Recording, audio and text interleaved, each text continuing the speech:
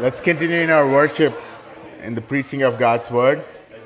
So I want to encourage everyone that's joining us at Trio Nursing Home. We're glad you're joining us, and I know Pastor Mike is over there too, I think. Right? Yes. So, hi, Pastor Mike, and good morning. Open with me to Lamentations. Just kidding. Matthew. Open with me to Matthew chapter 22. I just wanted to see your reaction. Matthew chapter 22. You're going to read verses 34 to 40.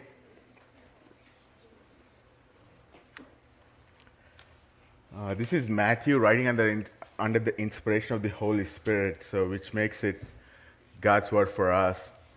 So as God's word always, when God's word is being proclaimed or preached, or when we hear it, do not harden your heart.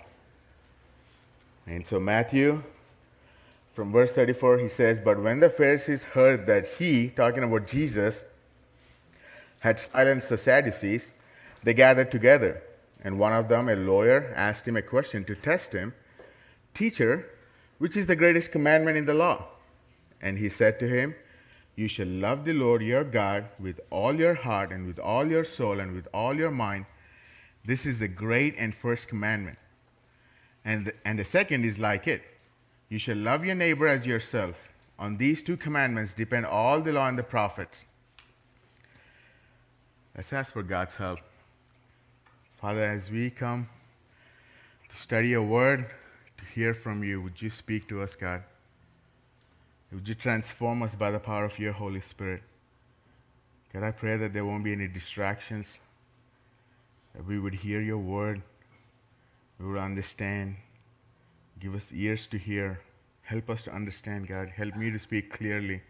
Speak through me, Father. In Jesus' name I pray. Amen. Well, we are here talking about two great loves. Love for God, love for one another, love for others.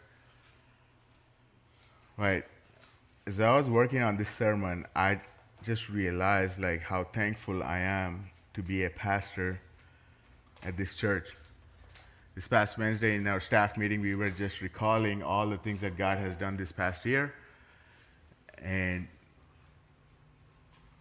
I just want to thank God for his grace in our lives.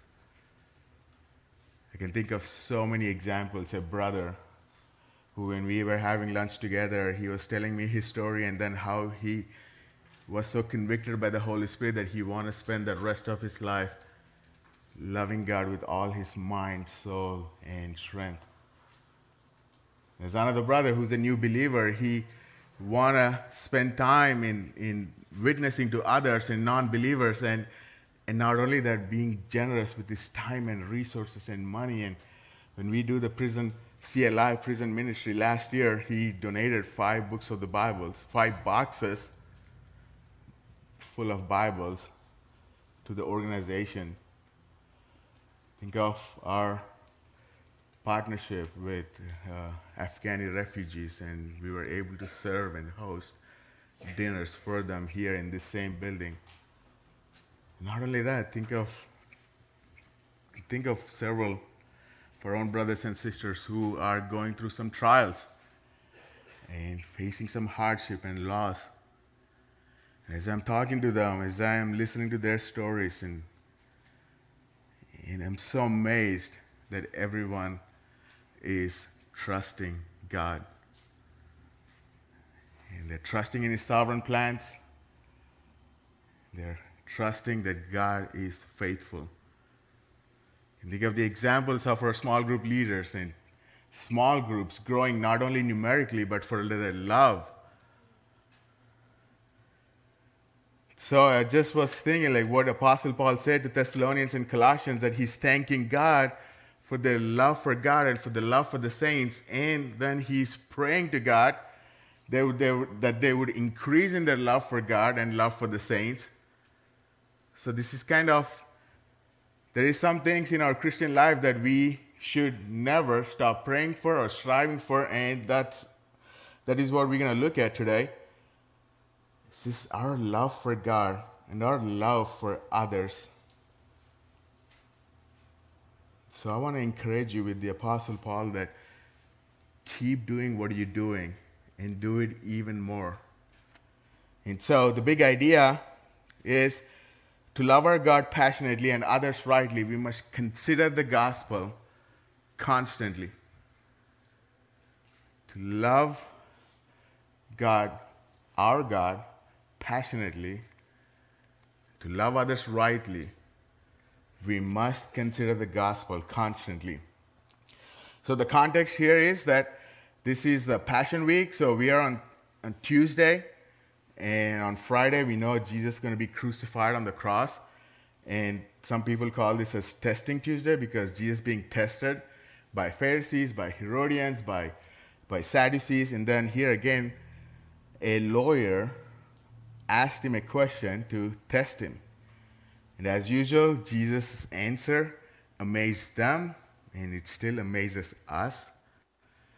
I want to remind you that what we are about to read is that Jesus, the most important person that has ever existed on this planet, is telling us that this is the greatest commandment.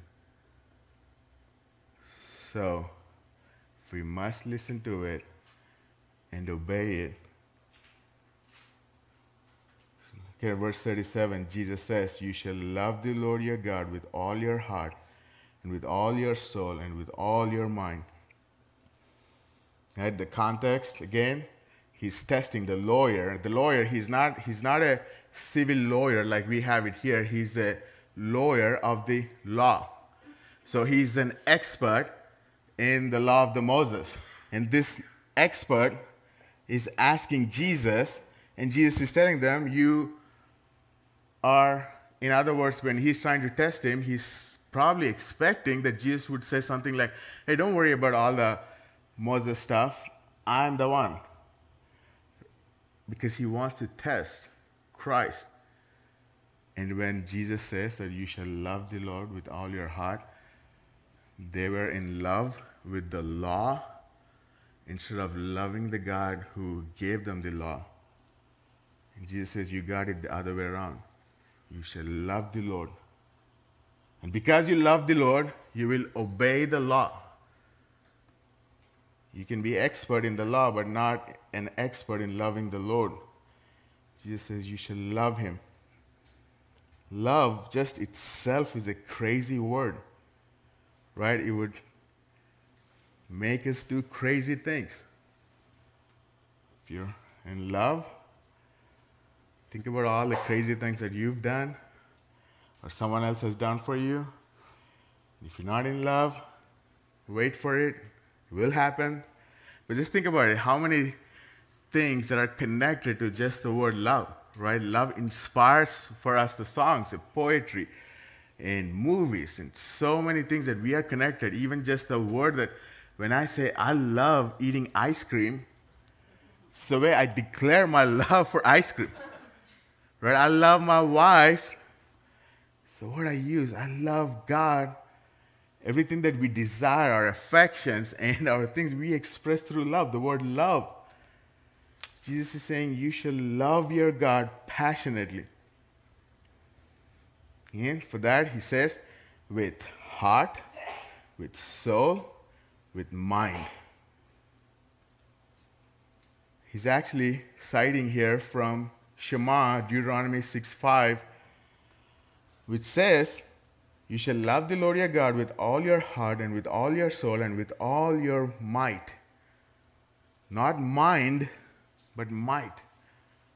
So what is happening here, Jesus is not changing God's word. He's just contextualizing it to the Greco-Roman world. So the Hebrews had no word for mind. So for them, heart encompasses both mind, intellectual, and emotions. For Greco-Romans, it was the other way around. For them, mind is what encompasses intellectual and the will. So Jesus is speaking to his audience, says, love your Lord with heart, soul, and mind. Heart, your emotions. Soul, with all your being.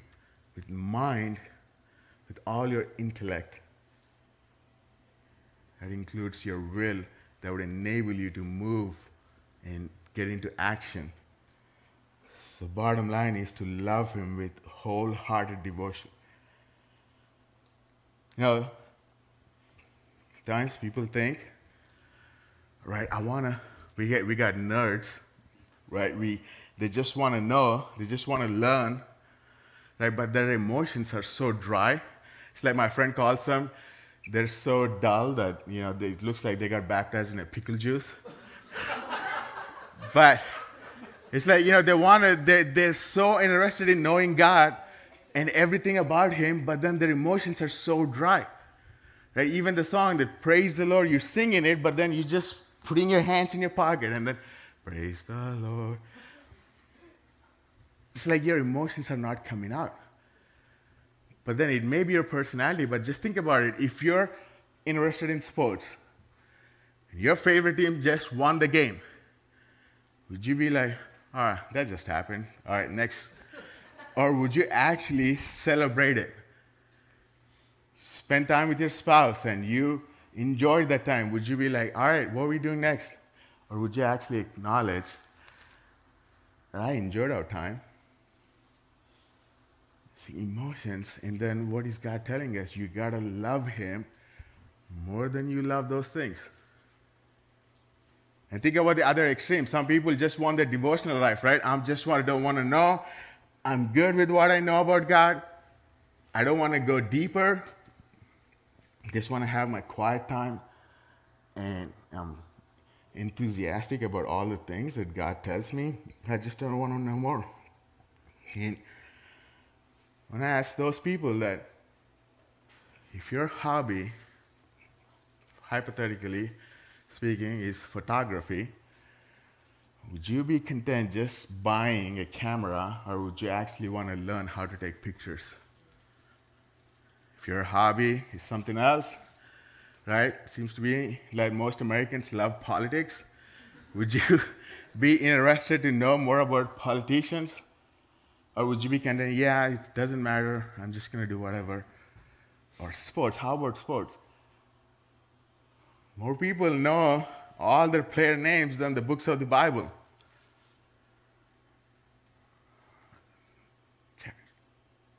Let's not be those kind of people. Right? Let's balance. Let's want to be loving God. We want to know him more and more. We want to study God's word. We want to grow in our love, in our knowledge, in our affection for him. That's what Jesus is saying, wholehearted devotion. And we might ask, like, why would you want to love him? Because he is the Lord. Right? You shall love the Lord, and he's your God. You love him because he is the Lord. He is your creator. He is the one who created you. Just think about this being, Yahweh, so holy and so bright that even the angels, the heavenly beings, have to close their eyes because they can't look at him. Think about all the galaxies that he weaved in, right? He created those things. You go out in the night, look at all the stars that are shining brightly. He's the one who placed them there. He expanded the heavens. He's the one who created the earth. He's the one who created the human beings. Everything that you enjoy, he did it. Would you not love him for that? What about his character, his goodness? He's all-sufficient, self-existent, unchangeable. He's kind, gentle, slow to anger, abounding in steadfast love. Would you not love him for that? For who he is?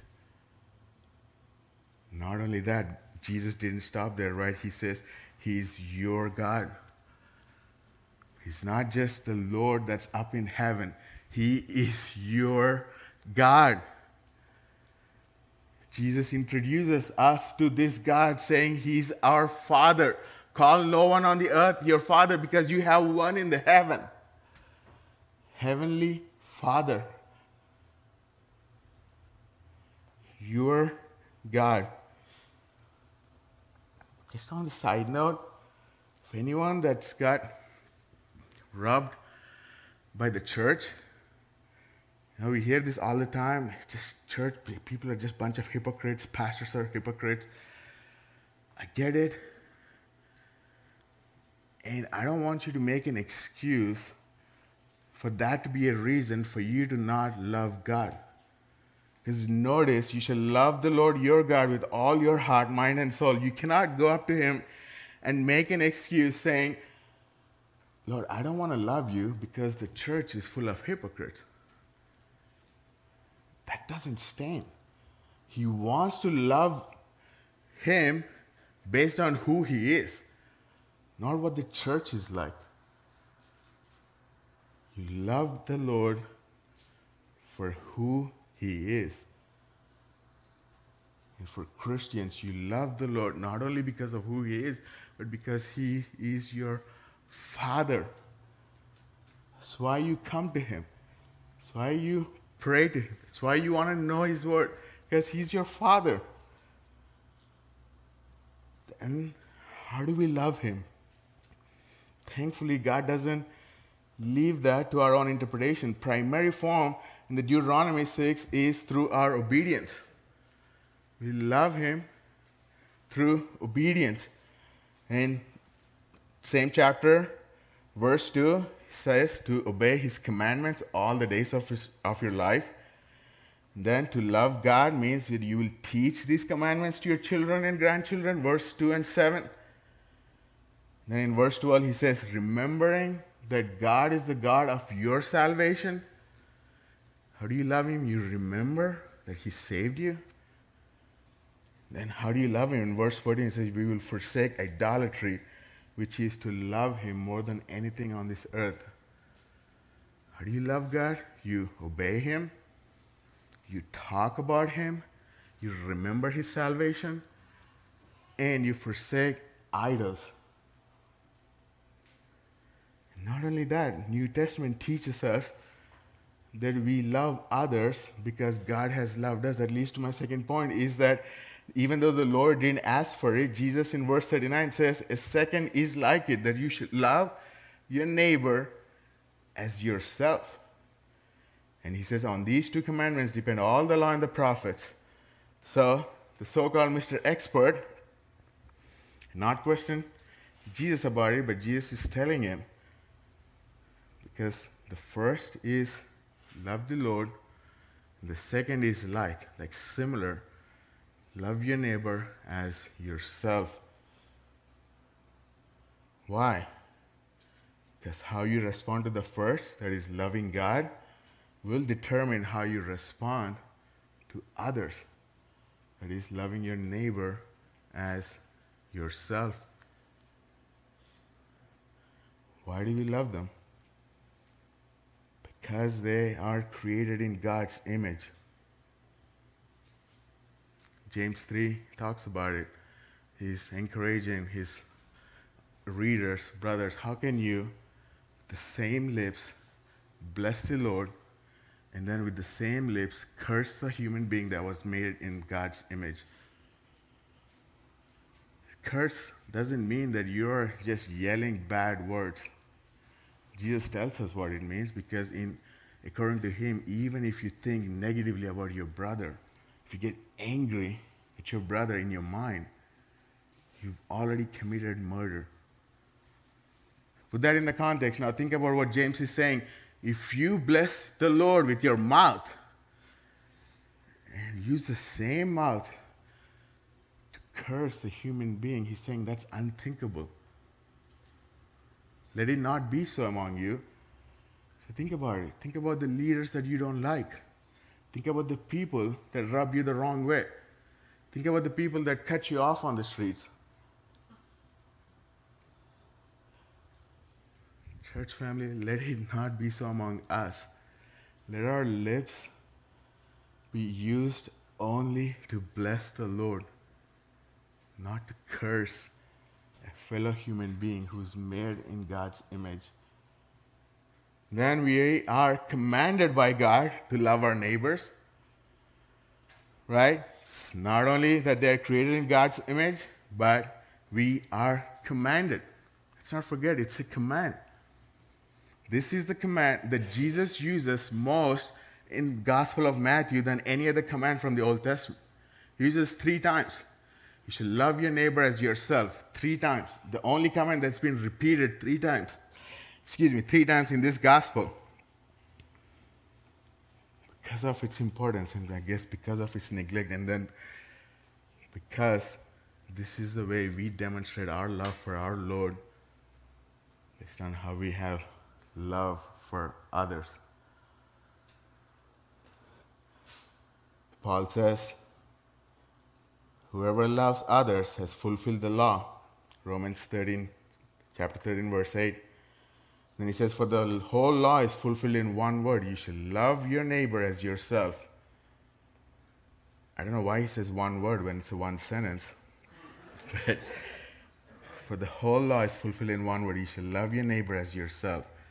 I mean, let's be honest. We're people, we don't like to be told what we're supposed to do, right? And think of my own kids, and every time I tell them, hey, guys, kids, go clean your room. They're so eager, enthusiastic to just, yes, Dad. Of course we're going to do it. Love you, Dad. Best dad ever. We were just waiting for your instructions to tell us what we're supposed to do. We're just going to do it. I know. I'm being sarcastic, right? But that's we are the people who don't, even are adults, we don't like to be told what we're supposed to do. But church family, we got to remember, this is how we demonstrate our love for God, by loving our neighbor. One pastor says this, when Jesus says all the laws boil down to love God and neighbor, he's saying we have not fulfilled a law by simply avoiding what the law prohibits, but we must also do and be what the law is really after, namely love. Because in the context when Jesus is citing this Leviticus 19, verse 18, chapter 19, verse 18, you shall love your neighbor as yourself. In the same context, he also tells us how we're supposed to love our neighbor. And D.A. Carson, actually in the book, in the volume that we're doing for the love of God, in our Bible reading plan, actually lists out different things, different commands to love our neighbor based on that chapter. So he says the first one is the Israelites were commanded to care for the poor, verse 10, and be honest and not steal, verse 11, and to refrain from oppressing and abusing others, verse 13 and 15. This is all in chapter 19 of Leviticus. To refuse to slander others, to refuse to take revenge, and hate your brother, refuse to hate your brother in your heart. And then Carson concludes, all this, God tells them, saying, because he is the Lord. So that phrase, he is the Lord, he's been repeated 15 times in this just one chapter. So he's saying, you shall not slander your brother because I'm the Lord. You shall love your neighbor as yourself because I'm the Lord. You do this because I am the Lord. And then, in the New Testament, Paul tells us in 1 Corinthians 13, it's on the slide for you. It says, love is patient and kind. It does not envy or boast. It is not arrogant or rude. It does not insist on its own way. It is not irritable or resentful. It does not rejoice at wrongdoing, but rejoices with the truth.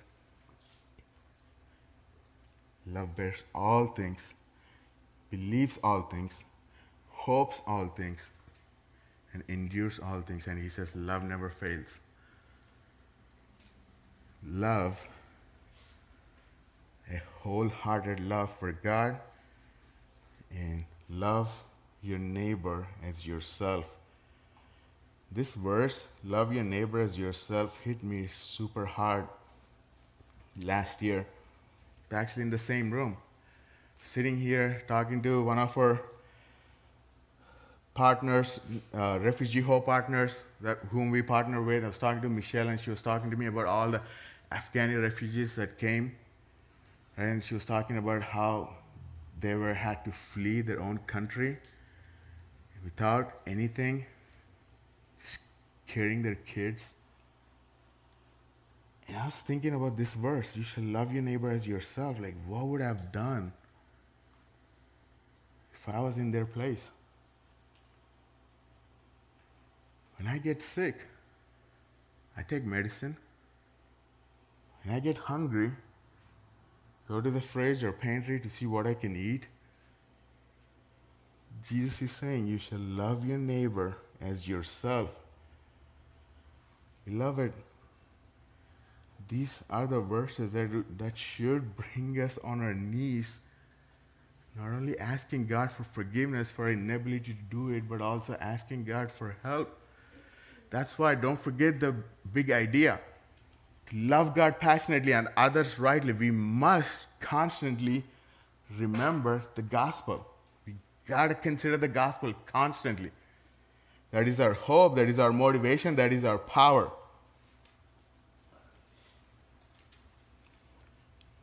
Got to strive for what we love. Got some questions here just to reflect on. You don't have to write them down, but just listen. And as you prayerfully consider these questions, ask the Holy Spirit to reveal where you're lacking and are you afraid of anything? Because John tells us perfect love casts out all fear. So when you consider loving your neighbor as yourself, think about where have I set up boundaries in my relationships? Where have I set up boundaries in my family? Where have I set up any boundaries at my workplace? Have I set up any boundaries against a whole group of people based on their economic status or culture or nationality or race or whatever? Have I set up any boundaries when Jesus says you should love your neighbor as yourself, which means everyone that is in my sphere of relationships, I should love them. But have I set up any boundaries? It's between you and the Lord. Because you already probably know where you've set them up. So consider these things, because true religion in great part is a wholehearted devotion for the Lord. And because of our wholehearted devotion for the Lord, we want to obey His commandments. We want to strive. We want to fight for our relationship. We want to seek Him. We want to obey His commandments. We want to love people because He told us to and because He loves them. That we will fight for what we love. Last night, my wife and I were talking about our dating time, and she said her favorite memory of our relationship in the last 7-8 years is the most embarrassing story of my life, but that's her favorite story. We take a break. So when we are dating, we were pretty settled on we're going to get married. We already had our wedding date. We're not engaged yet, but we had our wedding date because Shelly's mom likes to plan. We got the date. So, and I know during our time of getting to know each other more, because most of our dating was long distance, so I had this one shot when we were spending time together to impress her, because there were several other guys that were actually craving for her attention, seeking her, asking her out. And all these American boys who are so athletic and everything, and she's athletic. And so anyways, I want to impress her. And we went on a hike in Birmingham, Alabama. And as we were hiking, I saw this creek. And joining those two banks is this one. The only thing we could think of is a sewage pipe. It's about this wide round pipe. And we got there, and then she just like ever ready bunny, she just left. And then like went on the other side. And I'm just looking at that, thinking like, what do I do? Want to impress this girl. And should I tell her that I'm afraid, or should I, like, what do I do? And so let me ask you this question by the raise of your hands. I did this in the first service and want to do it again. How many of you think, the raise of your hand, I've actually crossed it and went on the other side? How many do you think? Oh, better than first. I only had 3 people in the first. All right, how many? I guess it's obvious. I should not ask it, I guess, but I still want to do it. How many do you think I actually never made it on to the other side?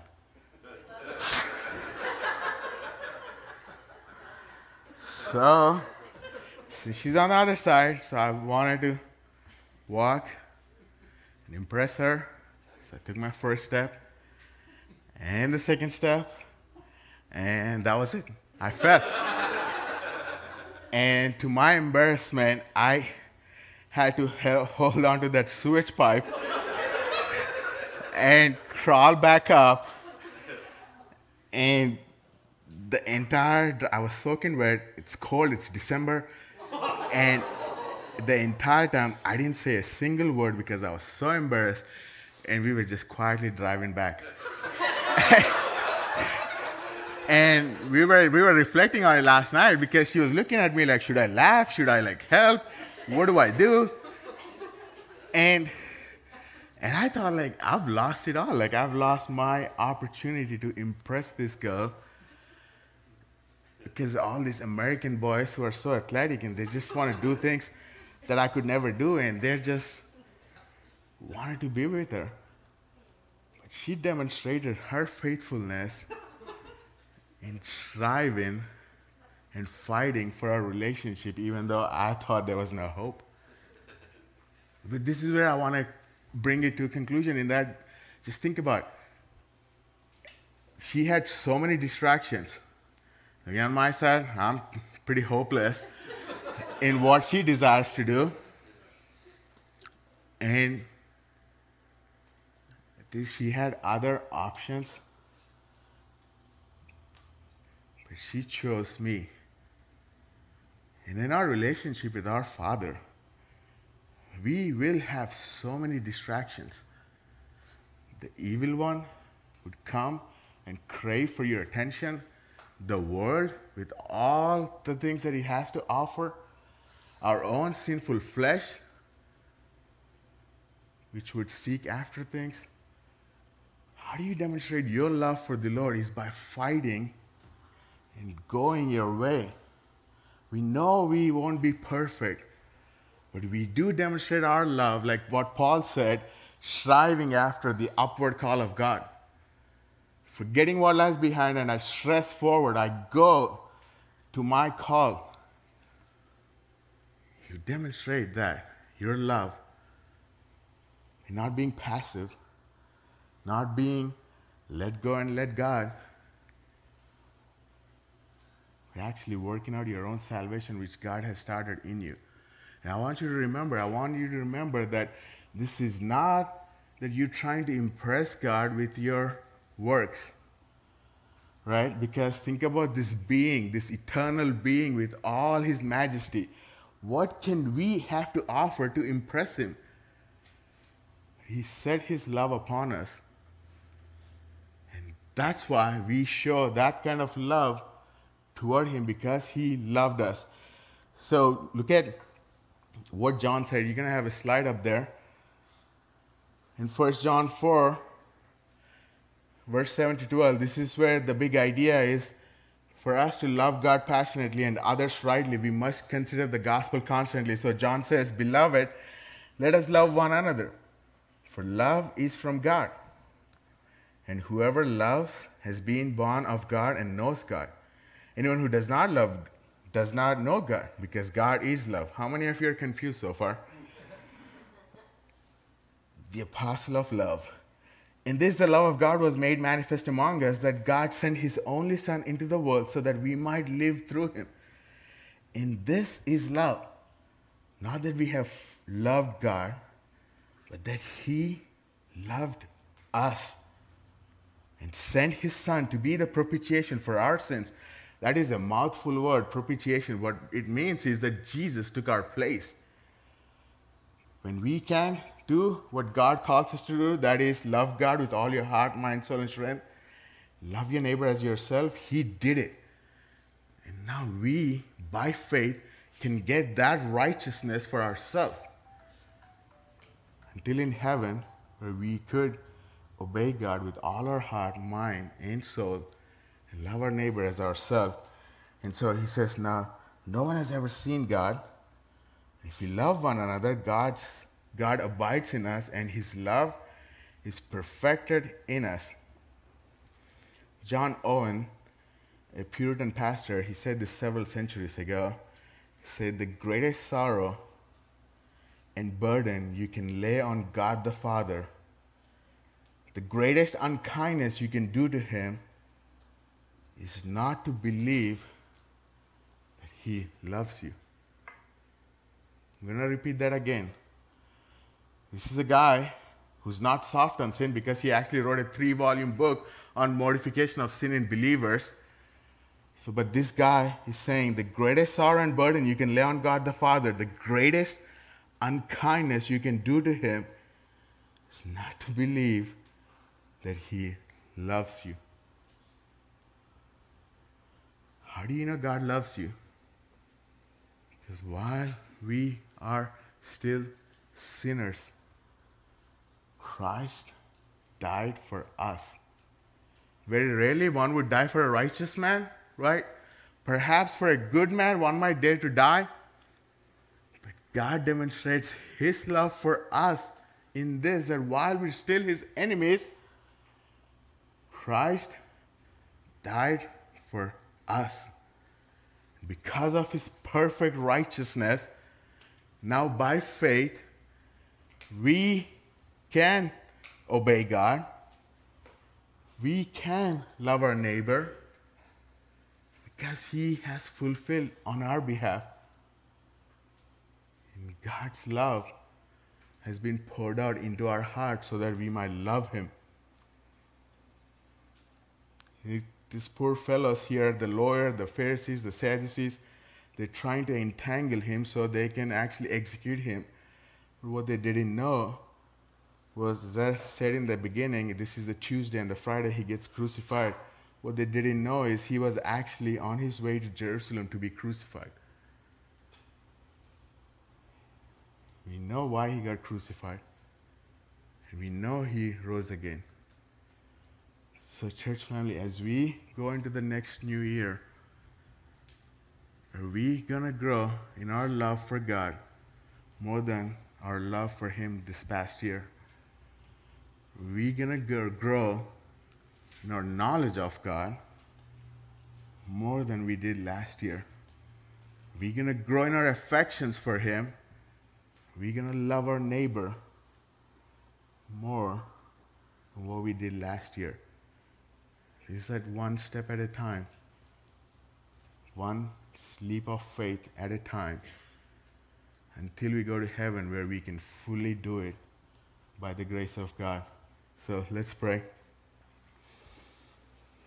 God, thank you for loving us.